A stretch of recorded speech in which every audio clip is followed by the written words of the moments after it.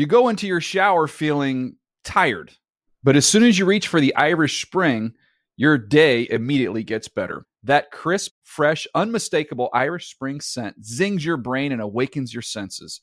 So when you finally emerge from the shower 37 minutes later, because you pay the water bill so you can stay in there as long as you want, you're ready to take on the day and smell great doing it.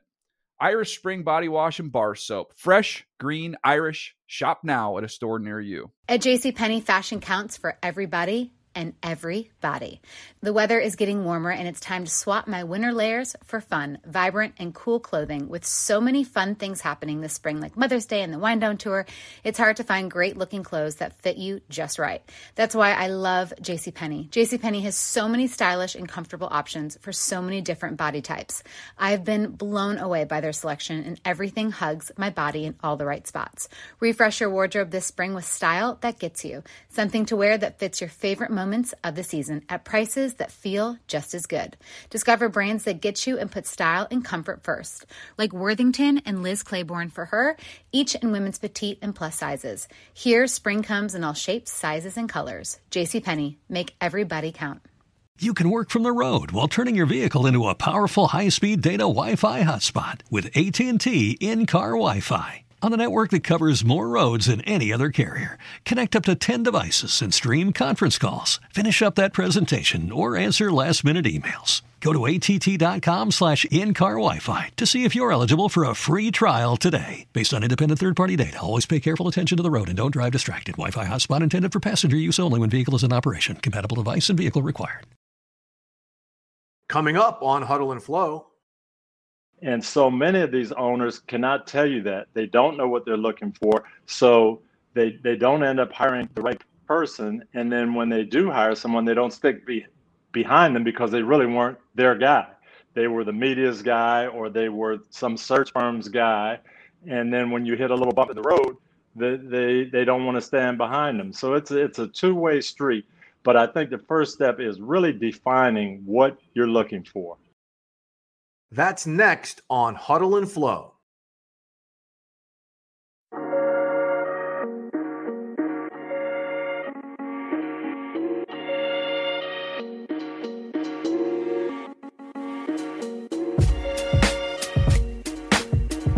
All right. We're back again for another Huddle and Flow podcast. I'm Steve White with my man, Jim Trotter.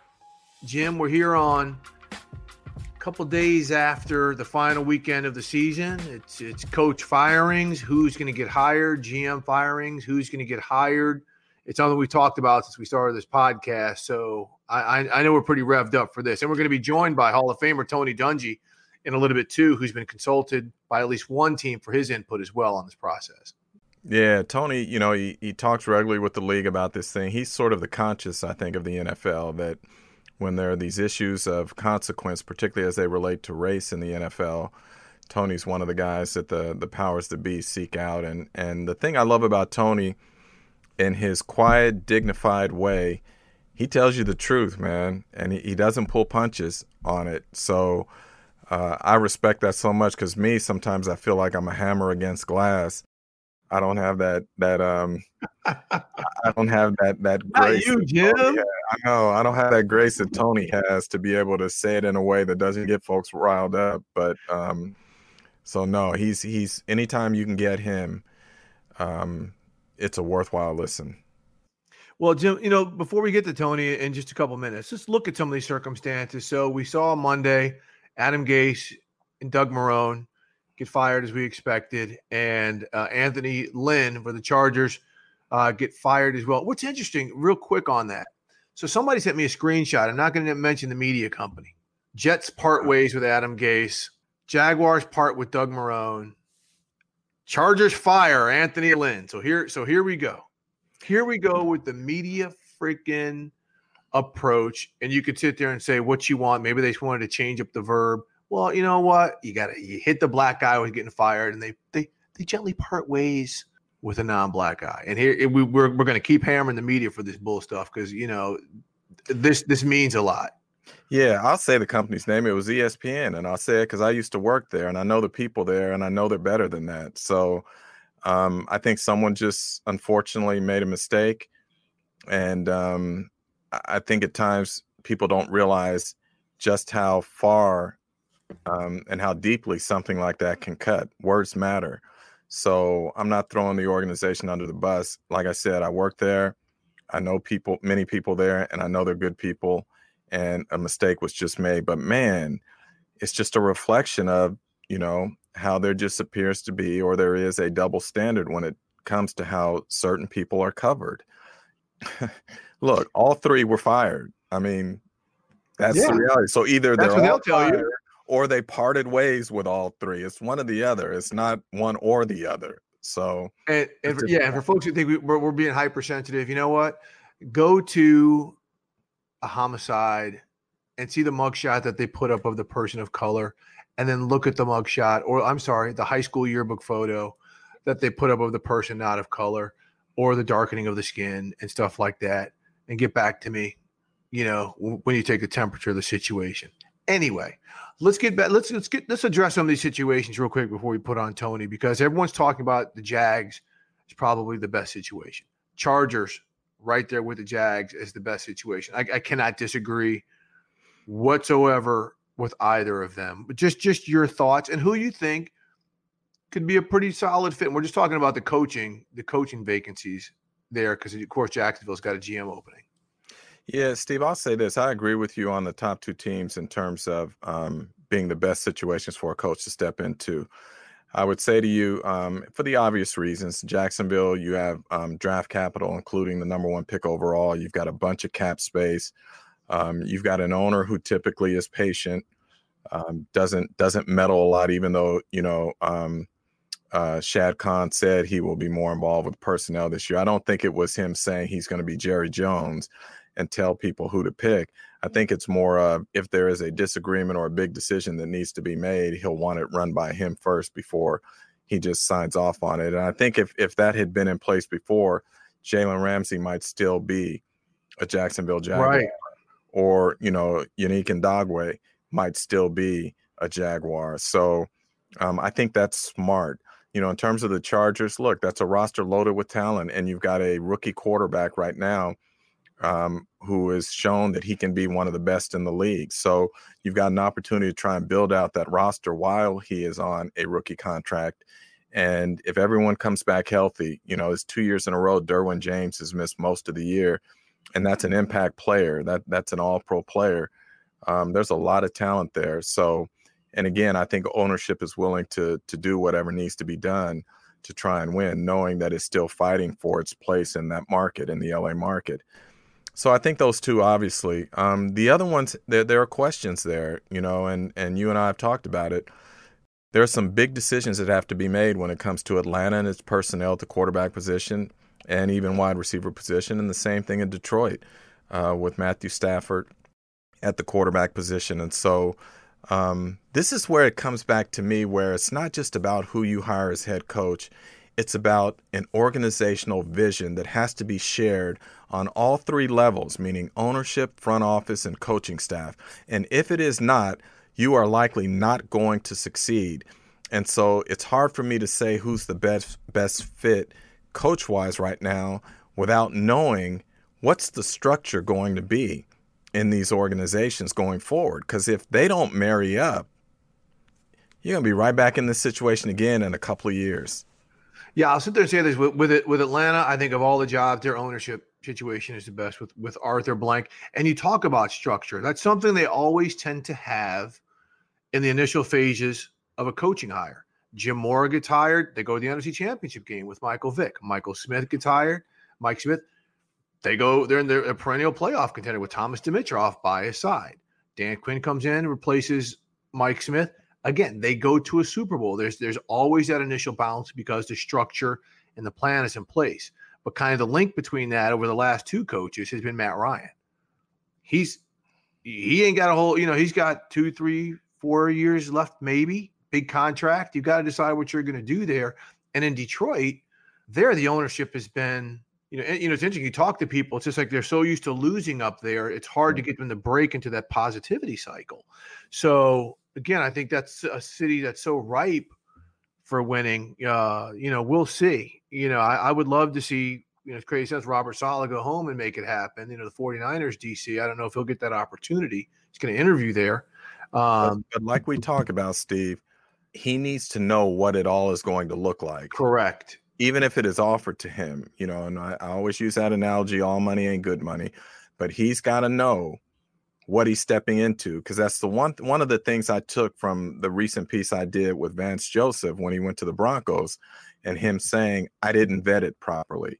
I didn't realize that the GM was going to not the GM, but the czar, John Elway at that time, was going to exert that much influence over personnel and who was selected and all of that. And quite frankly, they had gone to a Super Bowl a couple of years earlier. And so he's like, who am I to question? So if you're Robert Saleh or you're Eric Bieniemy or you're a Pep Hamilton or anyone else, any coach, Brian Daboll, right? Yep. Yeah, it doesn't matter. You need to make sure you understand what you are stepping into, and not just be happy that you have been offered a head coaching position. Because the reality is, if you step in and you fail, it's not always guaranteed you're going to get a second opportunity. Absolutely. Now let's look at the last two situations, and these to me are like, whoa. Okay, so Houston, you've got Deshaun Watson, but you don't have your first 2 draft picks next year. You're up against salary cap issues. You're probably going to have to let some players go, possibly J.J. Watt.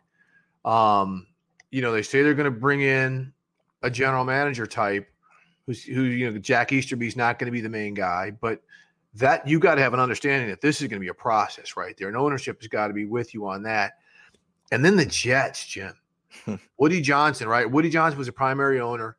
He goes to England to be Donald Trump's ambassador to the UK. He's coming back, and we heard his brother, Christopher Johnson, who seems very much on the polar opposite in terms of, just the empathy scale of things, say, hey, yeah, I'm going to be part of things, but when Woody comes back, he's going to have the final say.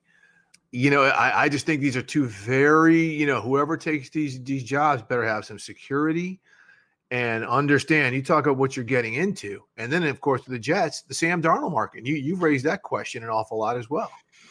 Yeah, look, my point with the Jets is this. It goes back to the same thing I keep repeating myself. I know people are tired of hearing it, but the vision has to be shared on all levels: ownership, front office, coaching.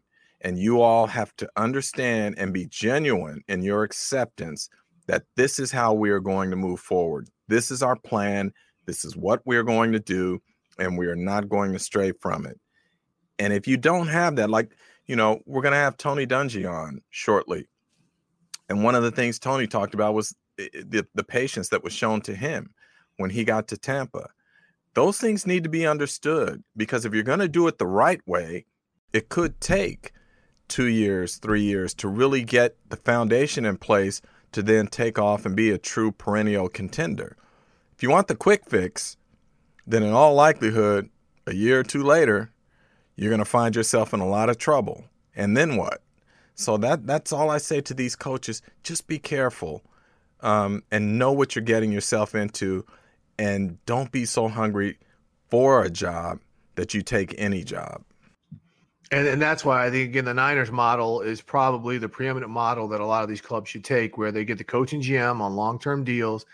They let them suffer through some stuff while they're building a roster through the draft. Don't get fooled by a free agency or the cap, and go ahead and build a team in your image and see how things work out. Well, on that note, Jim, let's bring in a sage. Let's bring in Tony Dungy on that, because I'm sure he's got a lot of things to share with us. So on that note, let's bring in the Hall of Famer, Tony Dungy.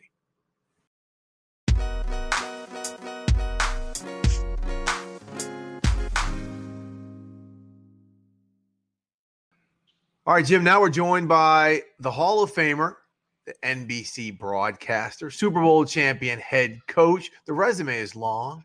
The resume on the very top, though, is one of the most respected men, not only in the game, but one of the most respected men that there are. Jim, we're now joined by Tony Dungy.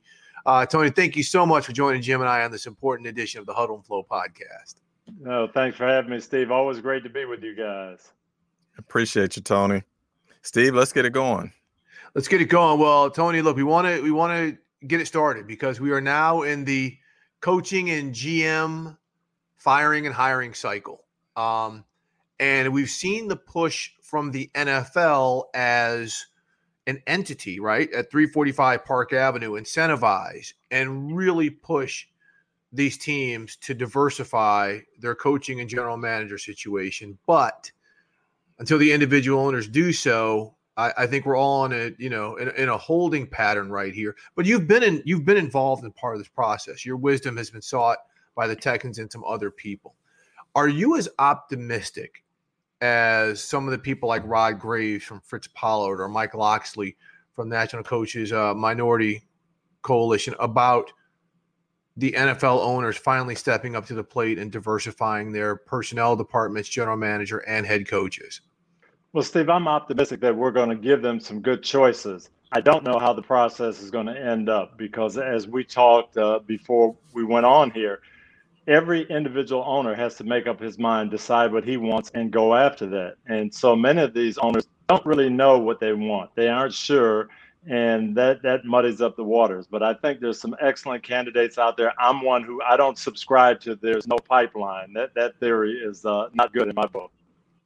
Tony, how did we get to the point where we had an all-time high of 8 minority head coaches down to the point where now we're down to 2 blacks and 3 minorities overall? What happened? Well, I think we had a cycle where we hired some good people. We hired a lot of defensive coaches. And then for some reason, everyone thought that in order to be successful, you have to have a young offensive coach. You have to have a quarterback coach, despite the fact that Bill Belichick and Pete Carroll are winning Super Bowls year after year. And because most of the people who coach quarterbacks and offensive coordinators are white, that's what led to that. And now we've got a situation where we do have some young minority offensive coaches, but we've got to get the owners to understand that they need to be looking for leaders. Leadership is what wins for you. Yeah, Sean McVay is a great offensive coach, but Sean McVay is a leader. Bill Belichick is a leader. He's a great coach. He doesn't happen to coach quarterbacks, but he can win Super Bowls. And that's what we've got to get people to understand. How do we do that, Tony? I don't know. I've been frustrated in the times when Commissioner Goodell has had me talk to someone, or people just call me and say, I'd like some recommendations. And my first question is, what are you looking for? And you'd be surprised that 80% of the time they can't tell you. And I always go back to Dan Rooney, who was my mentor in Pittsburgh. I think he hired 3 coaches in 50 years because he had a formula. He said, Pittsburgh is a blue collar town. We're cold weather. We're going to be rough and tumble. So I'm looking for defensive minded coaches. And I want a young guy because I want somebody that's going to be here 15 or 20 years and somebody who understands Pittsburgh. That was his formula. So he hires 30-year-old Chuck Noll. And then 25 years later, he hires 30-year-old Bill Cowher. And then 15 years after that, he hires 30-year-old Mike Tomlin, even though he had Bruce Arians and Dick LeBeau and Russ Grimm and Ken Wisenhunt on the staff. He said, yeah, those are all good people, but I know what I want. I know what works for me, and that's what I'm looking for. And so many of these owners cannot tell you that. They don't know what they're looking for, so they don't end up hiring the right person. And then when they do hire someone, they don't stick behind them because they really weren't their guy. They were the media's guy, or they were some search firm's guy. And then when you hit a little bump in the road, they don't want to stand behind them. So it's a two-way street. But I think the first step is really defining what you're looking for.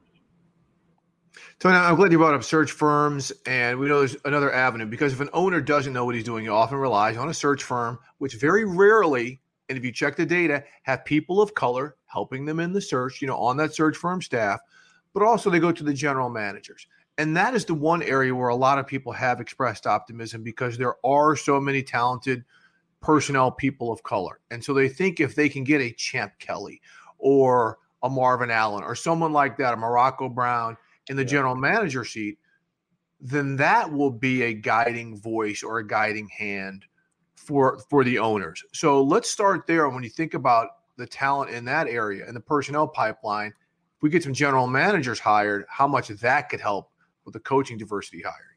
No question about it, because owners, they do lean on their general managers. They do lean on people in their organization. I was really thrilled. A young man who played for me in Minnesota, Malik Boyd, interviewed in Houston. Those are steps in the right direction, because Malik Boyd is a talented young man. He's been in it a long time. He started out with Denny Green. He knows the game, but he's not a household word. Now that those kind of guys are getting interviewed, that's who we need to get involved. No question about it. Tony, what do you hear from your end in terms of the role that the media plays in hiring? Oh, I think the media plays a huge role. And I tell our people at NBC all the time, we can really help the process or we can hurt the process, because we are the voice. We're what people hear. I think someone did a study after the Super Bowl last year, how many times that Eric Bieniemy was mentioned in the 5-hour pregame show, and it was like 1 or 2 times. No. Yeah, no. Seriously. If you watch the whole pregame show leading up to the Super, now he's mentioned during the game when Mahomes is over talking to him, he's on the screen, but in the pregame show, he was very rarely mentioned. And that's criminal. I mean, because we can have an impact that way. I'm with NBC, and we've got Tampa Bay and Washington. We're doing the game. I'm going to talk about Byron Leftwich. I'm going to talk about Todd Bowles. Somebody has to do that. I saw on social media people talking about, for instance, Rams offensive coordinator Kevin O'Connell. And they were talking about having him interview for the Charger job because he would be great for Justin Herbert. And I said, wait a minute, there's a guy there this year who has played a tremendous role in Justin Herbert's development as a professional, and that's Pep Hamilton. Why aren't we mentioning his name? So I don't know that you have the answer to this, but I'm trying to figure out how we get people in our business to sort of expand their horizons and to stop playing the agent game and the access game and those sorts of things in hopes that that coach or his agent or whoever will take care of me on the back end if I mention this guy, and actually do the right thing and start mentioning the people who are truly deserving.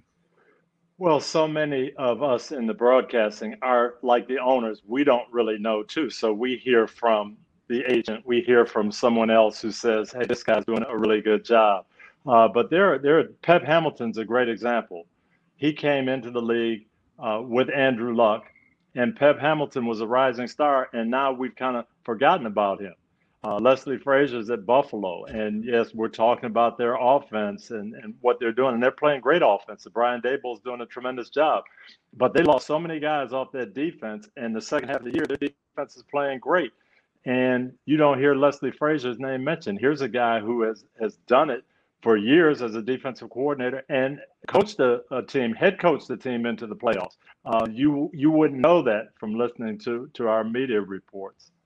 Yeah, Tony, the one thing, with Troy Vincent and, of course, the Black College Football Hall of Fame putting on the annual quarterback summit in Atlanta, I told him, I said, look, we need to get the guys who actually call the games, the Troy Aikmans, the Tony Romos, there so they can see the Tony Elliott's of the world or the Terry Fontenot's of the world who are in the audience and mention them because they don't know, right? They've got other things that they're working on. So I think that's another avenue in terms of the media construct of this. But Tony, now I do believe, didn't the Texans bring you in to help consult on some of their searches? I've actually I've not been a consultant, but I talked to Cal McNair, and we talked about going through the process and what to do. And I basically just told him, Cal, you have to make a decision. What do you want? What do you want your organization to look like? Who do you want leading your team? And then once you decide that, don't worry about what the search firm says. Let the search firm bring some names to you. But don't worry about the search firm. Don't worry about the media. Don't worry about the fans. You decide what you want. Tony, it's no secret. You're a better man than me, and you have much more patience and grace than I do. I got to ask you, I know you have said you support this initiative that the league started in terms of incentivizing or rewarding teams for developing minority candidates. I, on the other hand, have an issue with it from the standpoint of I believe that if you have to incentivize something for people to do what's right, then it's already wrong. And so from my standpoint, I had one owner even say to me, why do I want to develop a guy, invest my resources, my time, my money, everything else to make this person the best that he can be in this position just for someone else to come in and take him away? So I'm curious your thoughts for why you support or behind this initiative. Well, I was not supportive of the original initiative that Correct. said the team that hires someone receives draft, because I do think that rewards you for doing the right thing. I was behind this one because of the perception that the pipeline is what we need. So I felt like if we do this, then there will be some incentive for me when I'm hiring at the very bottom of the totem pole. When I'm hiring that quality control offensive coach who's going to be doing the grunt work for 4 or 5 years, rather than hire my nephew or my son, now maybe because I'm going to get a draft choice 5 years later, I'll hire someone who doesn't look like me. And that now I can get rewarded 5 years later for doing something that is out of the ordinary. So I think that can help in the long term, and that's why I was for it. I'm going to play devil's advocate with you for a minute, but do owners really even care that much about a mid-round draft pick at best? They do, yeah, because they look at that as capital, as quality. So if I come in and if I'm the head coach and I say, hey, Jim Trotter's nephew wants a job and he's going to be my quality control coach, most of the time the owner is going to say, that's fine, that's not a big deal, go ahead and do it. But if now I can say, hey, you know what, I'm going to hire the best person, and you know what, we might get a draft choice down the road for it. Let's do the right thing. I think there will be some incentive that way. Tony, let's kind of go through a situation, because Jim always makes a point. You know, he tells the story of his father playing dominoes, that not all money is good money, and so not all jobs are good jobs. So let's kind of keep it in the coaching thing, and let's look at the circumstances, because you have Atlanta and Detroit, right? So you have an opportunity to go coach teams with established quarterbacks, but ownership is not saying you have to keep them, like Matthew Stafford and Matt Ryan. What would be enticing about those two situations? Well, you have to look at that and see if you think you're very close to winning there, because it's going to be a short window with those two quarterbacks. Now, can I do it? Can I come in, make a splash? Can we put enough around them to win right away? Those are tough, though, as opposed to somewhere like Jacksonville, where you say, I've got a chance to draft, I've got extra draft choices, I've got money in the salary cap, I can build, and we have very low expectations, and we'll build for the future. Houston is kind of in the middle. You've got the franchise quarterback, but you don't have a lot of other weapons, and you don't have a lot of other choices. So how much can I build around Deshaun Watson? So that's what you have to think about. But for most of us, an opportunity is better than no opportunity. And you always feel like you're going to make it work. I remember when I went to Tampa in 1996, everybody told me, don't go. It's a deathbed for quarterbacks. You don't have anything in place. They're not going to spend money. And you know what I said? Hey, this might be my only shot. So let me take it, and I'm going to do it. And that's the way you feel. You bet on yourself. You feel like, hey, I can get this done. And you started, was it 0-5 there? Yes, we did. But you know what? We had a long-term plan. Rich McKay was tremendous. We had a young quarterback at that time, Trent Dilfer. He was the 6th pick in the draft. He was unproven. And we said, you know, we've got to go. We're going to go 2 years with Trent. It doesn't matter how many games we win. We have to see if he's going to play. Now, we had a lot of young defensive talent.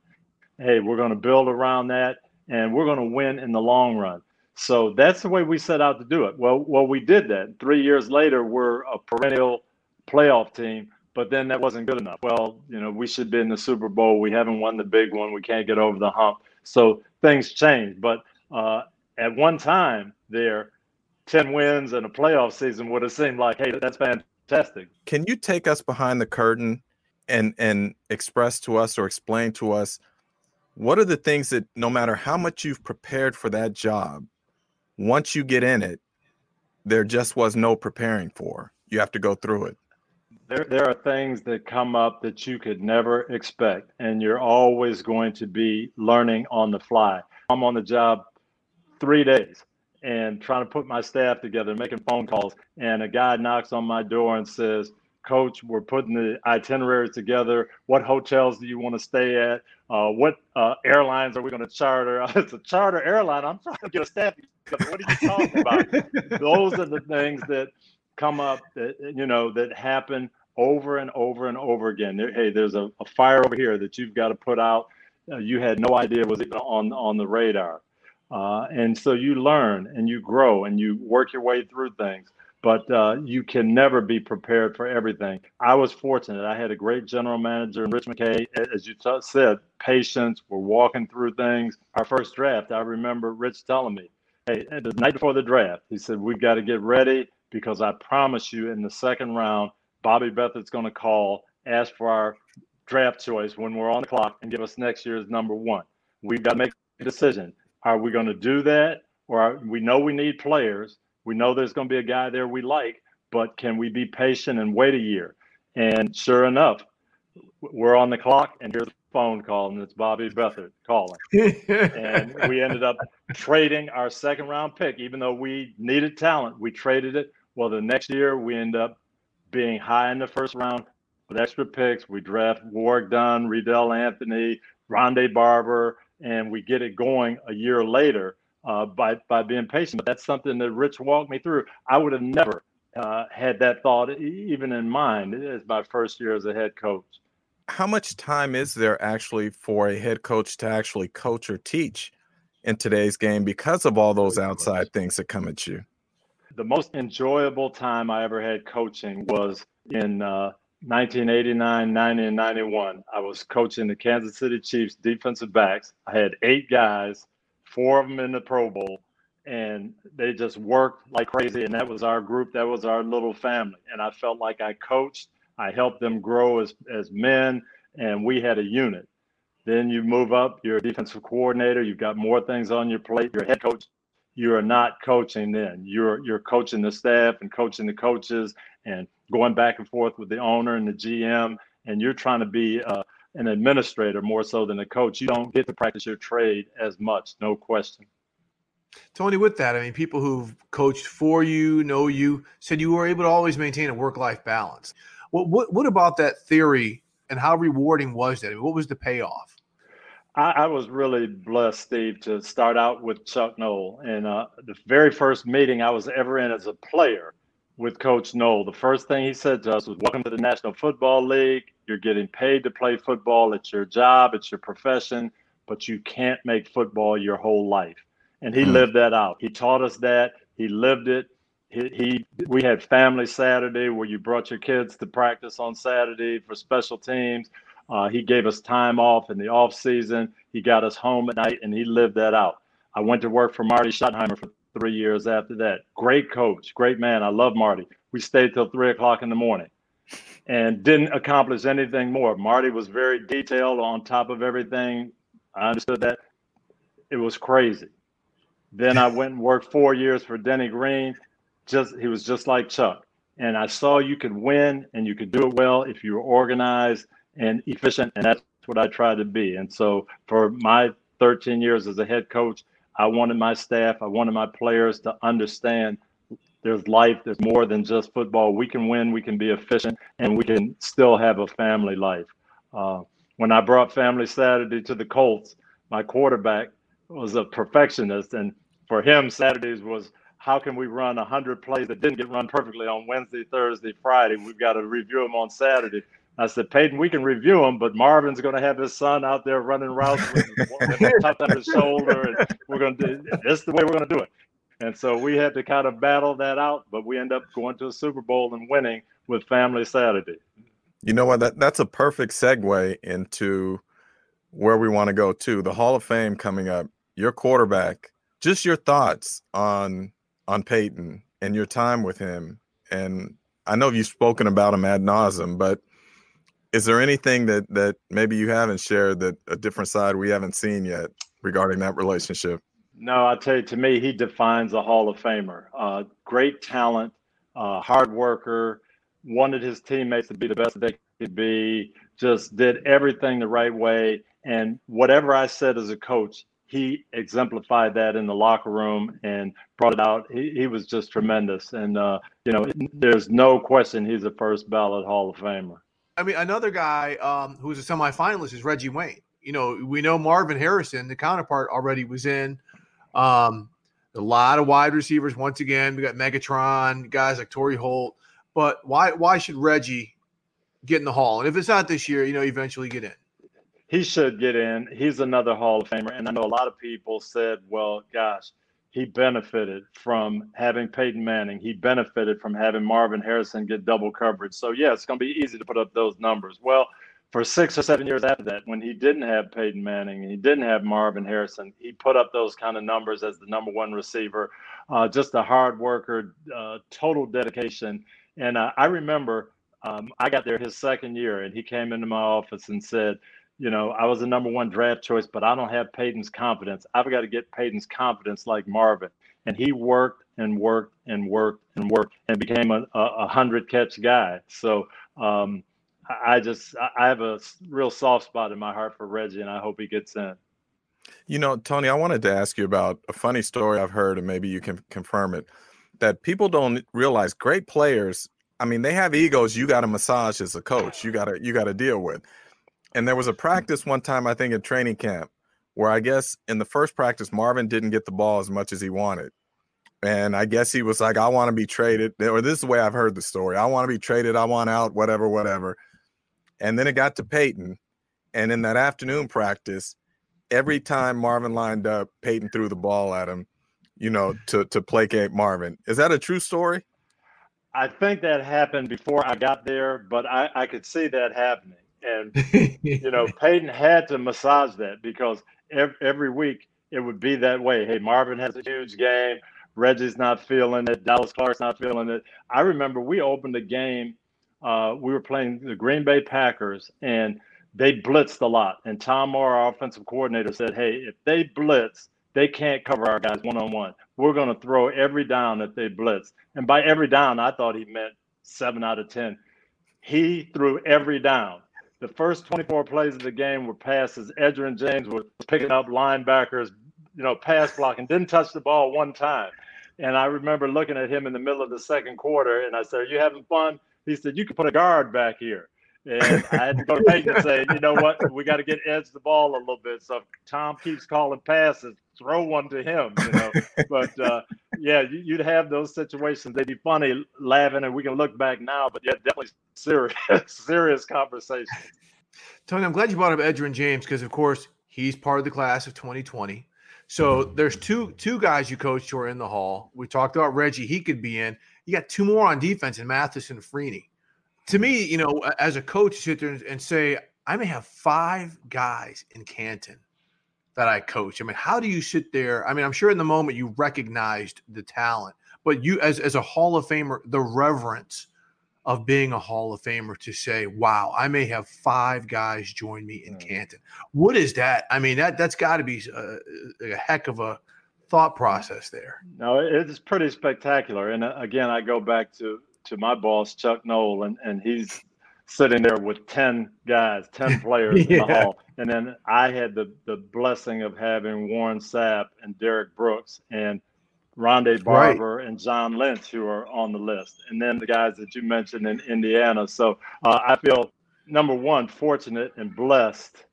But number two, I think it goes back to kind of what we were talking about at the beginning. Having a philosophy, having a general manager that you could communicate with, having a scouting department. I remember one of the very first conversations I had with Bill Polian. Hey, what do we want in this defense? And it really, I said, Bill, you got to go back to Buffalo and those guys, Cornelius Bennett and that group, Darryl Talley, speed, striking ability. That's what we want. So Dwight Freeney and Robert Mathis, they're looking eyeball to eyeball at Bill Polian. And he said, are you sure they're big enough? Trust me, they're big enough.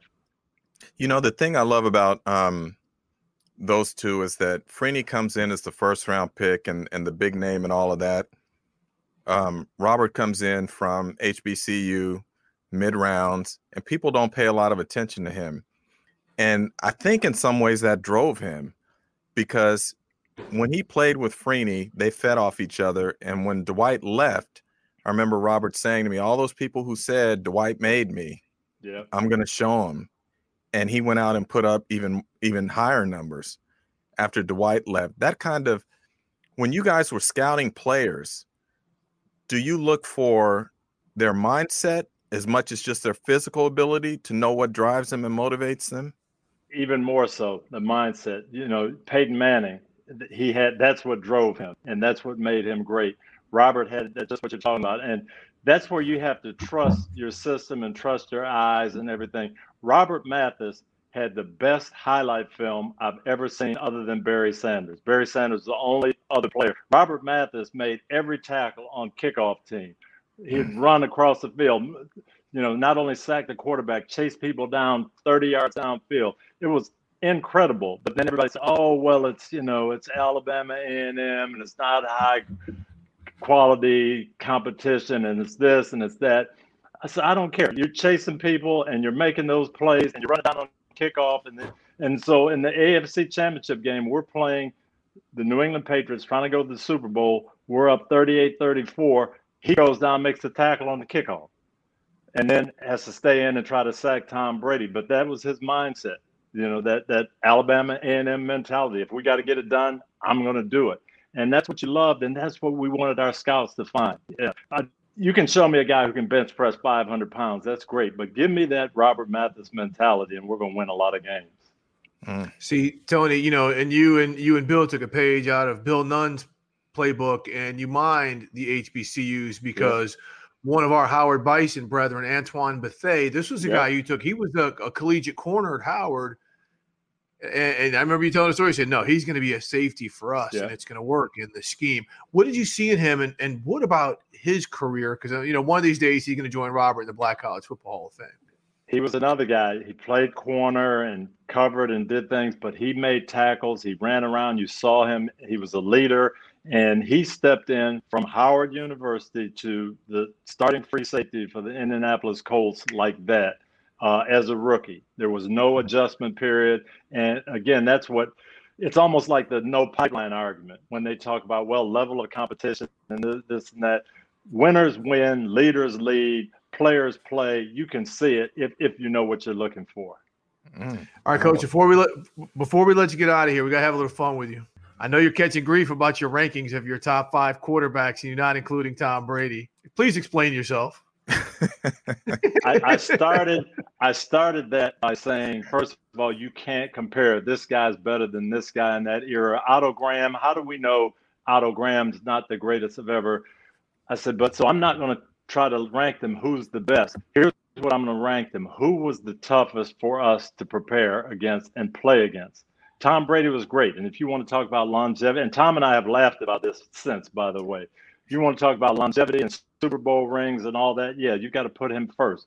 But John Elway, you could do everything right, and he would break it down, scramble around, throw crossfield 70 yards.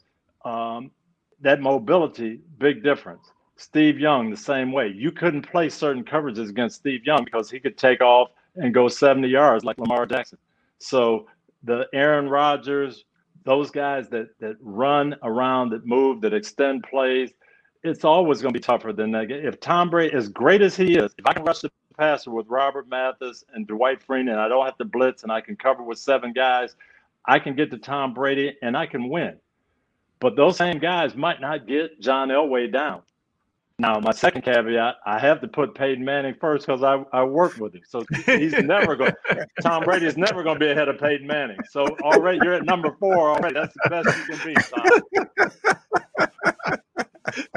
Hey, of today's quarterbacks, some of those skill sets you just said, would a Josh Allen or Patrick Mahomes, I mean, are those the types of guys who would just cause you nightmares as a defensive coach to prep for? Absolutely. I watched Russell Wilson in the Rose Bowl. My son was playing for Oregon. And I remember saying, man, this guy is special. And, of course, he's only 5'11", and he's this and that. But you see special like that, and guys who can move around and create things and keep plays going and compete. They're going to give you problems. Josh Allen is playing tremendous football right now. Patrick Mahomes has done things that we coached and said not to do for years, and now it's just normal. You can do that. You can run left and throw back to the right because he's redefined the game. So, if I had my rankings now, I don't know where Tom and Peyton would be. They might be down a notch because some of these guys are doing things we hadn't thought about doing. Tony, how much do you miss coaching? I miss the day-to-day. I miss being there with the guys. I miss trying to get everybody on the same page, going after a goal that you got 50 guys and 20 coaches that you're trying for the same thing. I think we've made it into a 24-hour-a-day, 7-day-a-week, 12-month-a-year job, which I don't think it has to be. But I don't miss that schedule. I don't miss all the things that go in the off season with it. I can remember when I first started coaching, we had 10 weeks off in the off season, and you got to recharge your batteries. And Coach Noll made sure that we had family time to do that. I don't know if you can do that anymore, and that is why I wasn't in a hurry to get back into coaching when people were asking me about it. Was there ever a point there though where the itch kind of got strong and you seriously thought about it? Only one time did I seriously think about it. Martin Mayhew called me. He was the general manager of the Lions Detroit at the time. He was asking about Jim Caldwell, and he said, I owe it to the Fords just to ask you if you would come back. Well, I grew up in that area. The Lions were my dad's favorite team. They were my favorite team growing up. I had Martin played for me, all of that. And my dad had passed away. And I told Martin, I said, if my dad was still alive, I might take this job. But I will think about it overnight. And so I did. And I called him back the next day. And I said, as much as I'd like to, it's not the right time. But that's the only one I was close on. I know he wanted you badly because he was willing to give up anything to get you there. So he was trying. Hey, Tone, before I know Steve may have one more for you, but I wanted to get you on this. When we talk about the significance of race and knowing you were the first African-American to win the Super Bowl as a coach, this year I remember Steve and I were doing a show and Doug Williams was on it. I think it was week 2 or week 3. And Doug said to us, there are like 4 or 5 games where the starting quarterbacks are each black, and no one is really talking about it. And I wonder from your standpoint, have we reached the point where race is no longer a significant factor in the quarterback position? I think we have. I think we have reached that. As I'm sitting there broadcasting and we're talking about Patrick Mahomes and Russell Wilson and Lamar Jackson, and it's not even, oh my goodness, these guys look what they're doing. It's like, this is the new quarterback position. And I think we have gotten beyond that. I remember 1976, I was a senior in college. I'm quarterback in the University of Minnesota. We're playing the University of Washington. Warren Moon's quarterback in the Huskies. He's leading the Pac-10 in passing. I'm leading the Big Ten in passing. Neither one of us got drafted. They tell me my skill set, I need to be a defensive back. Warren, your skill set, maybe it's going to be better in Canada. That doesn't happen now. And we have made significant progress there. Hopefully the front office and the coaching will catch up. When you go back to that moment with you and Warren in that game, and then when you're coming out, did you ever think we would get to this moment as it relates to that position? I watched Warren Moon on the other sideline. I said, man, this guy is great. And then he became the most valuable player in the Rose Bowl. So it wasn't like he was an unknown quantity. And when he didn't get drafted, that shook me because you could see how good he was. So that put some doubt in my mind. And it took a while, but fortunately we made it.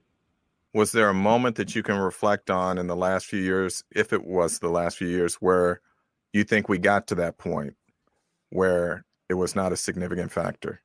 I saw it in 99 when I was coaching.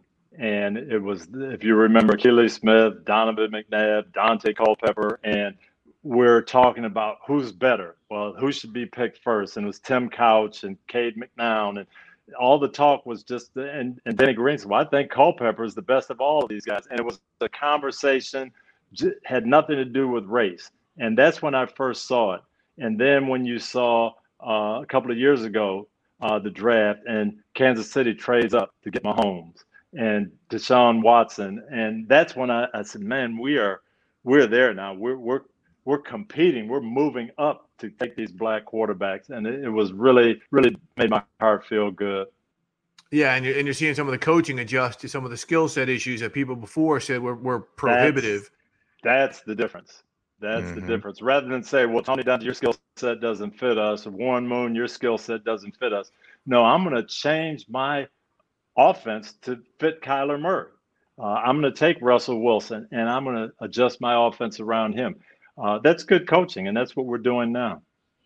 Tony, one thing before we get out of here, and I'll just never forget this a couple of years ago when you put Donnie Shell into the Black College Football Hall of Fame, and he talked about how much you meant to him. And I know you guys are tight. Donnie finally gets in, deservedly, well overdue, into the Pro Football Hall of Fame. But besides Donnie, what was it like being around all of those great defensive players with the steel curtain and all those guys in Pittsburgh, but also being with a club that really valued HBCUs and really valued its black players in a way where I remember you said, Rooney came up to you and said, Tony, maybe you're not a great player, but I think you're going to be a hell of a coach. Why don't you take that path? I mean, but they recognized it and they didn't let your skin color become a speed bump, if not a complete stone wall. No, it was a great experience. And I can tell you, coming from the North, I'd heard of Grambling and I've heard of Tennessee State, but hadn't really seen those guys play. And to sit there after the evening meetings and hear Glenn Edwards and Mel Blount and those guys talk about games that they had where, hey, I'm covering Charlie Joyner and James Harris is throwing the ball and we can't stop him. And, Coach Gaither and Big John Merritt and just saying, wow. And having Frank Lewis talk about Eddie Robinson coaching him. And then it's a shame Eddie Robinson didn't get to coach in the NFL. It's a shame Jake Gaither didn't get to coach in the NFL. And I remember feeling that. And that those guys were special. They were unique. And that's what the Steelers were built around. And you felt that when you got there. And I remember when I first started coaching, and another general manager from another team saw me on the road. We're scouting. And he said, you know what, if you want to advance in this business, you need to shave your beard because you look like a player. You don't look like a coach. And I went back and I asked Dan Rooney. I said, this is what this guy told me. And if that's what you want, that's what I want to do. And Dan looked at me right now. He said, around here, we want you to be who you are. Wow. And that was powerful. That stayed with me the rest of my life. Wow. That is big. That's why one of the reasons Dan's in the Hall of Fame. Yep. Yeah. Well, Tony, we can't thank you enough. It's an important discussion. It was a fun discussion. And let's hope that eventually this COVID goes away. And at some point, if not before, then we can all reconvene in Canton and have a really good time in the summer. We need to do that. Would love to. But thanks for having me on. Tony, we appreciate it, man. Always class, and we appreciate your insight and all that you do behind the scenes. I know you're not a big chest thumper on what you do, but you're out there leading this fight in your own way, and I definitely appreciate that. I know Steve does as well. Thank you, and thanks for what you guys do too. It's important.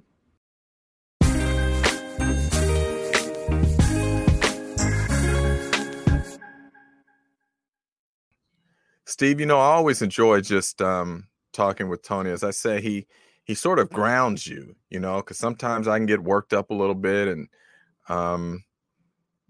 I start coming at things a little too direct sometimes. And Tony just always makes me pause and just say, it's like he's saying to me, I'm not asking you to change your mind.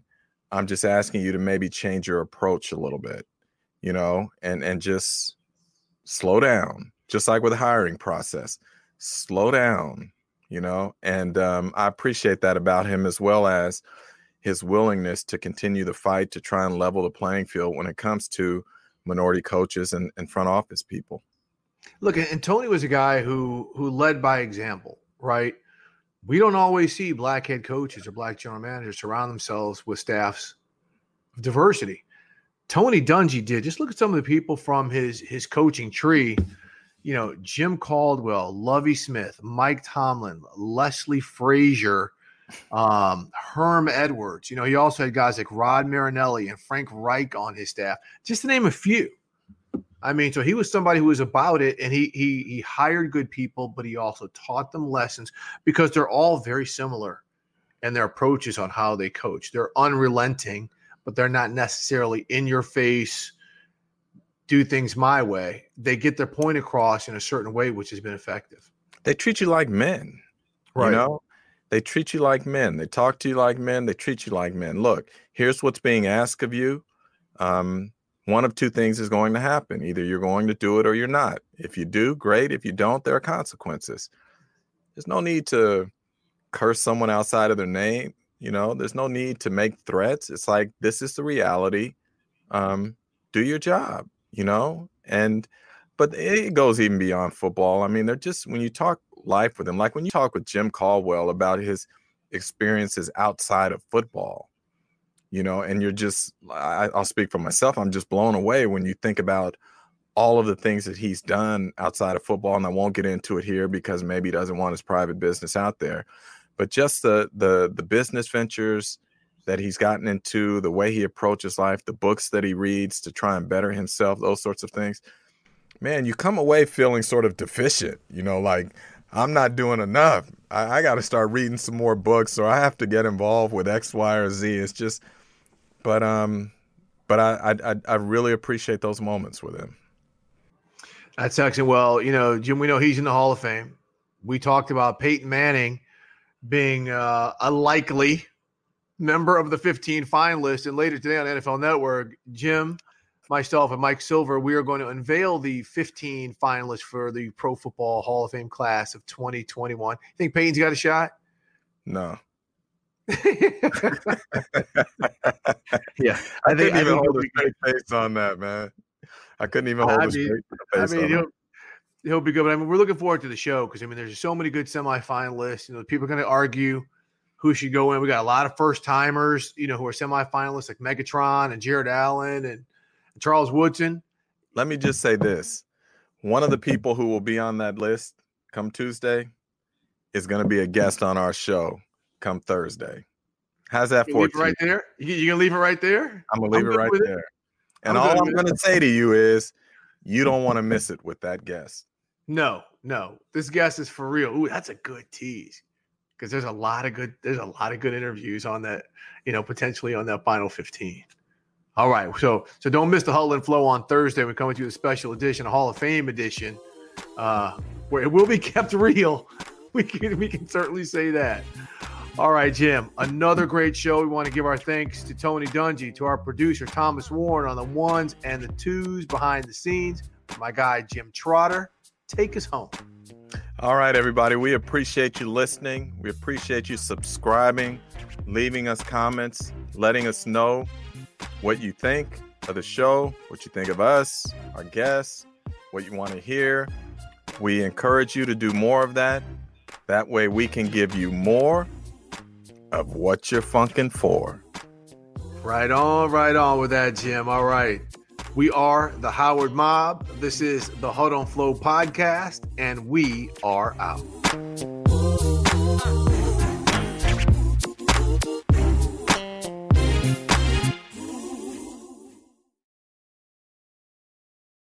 You go into your shower feeling tired, but as soon as you reach for the Irish Spring, your day immediately gets better. That crisp, fresh, unmistakable Irish Spring scent zings your brain and awakens your senses.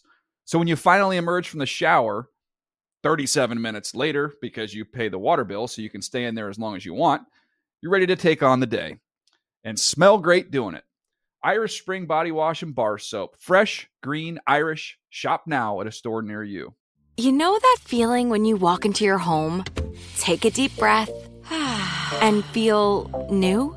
Well, that's what it's like to use Clorox Scentiva. Because Clorox Scentiva smells like coconut, cleans like Clorox, and feels like energy. It'll elevate any cleaning routine to not just clean, but also make every room smell like a tropical coconut getaway. Discover how Clorox Scentiva's powerful clean and refreshing scents can transform your space. Get yours in coconut or other fabulous scents at a nearby retail store. Are you looking for the perfect move-in ready home this spring season? Now's the time to buy at Fisher Homes. For a limited time only, enjoy below-market interest rates starting at 5.375% APR, 6.139% APR. With these exclusive lower rates, you can save hundreds on a move-in ready home and start enjoying the benefits of homeownership even faster. Schedule your personal tour with one of our new home specialists at FisherHomes.com and make this spring the season you find your perfect home sweet home. Financing provided by Victory Mortgage, LLC, NMLS 461249, Equal Housing Lender.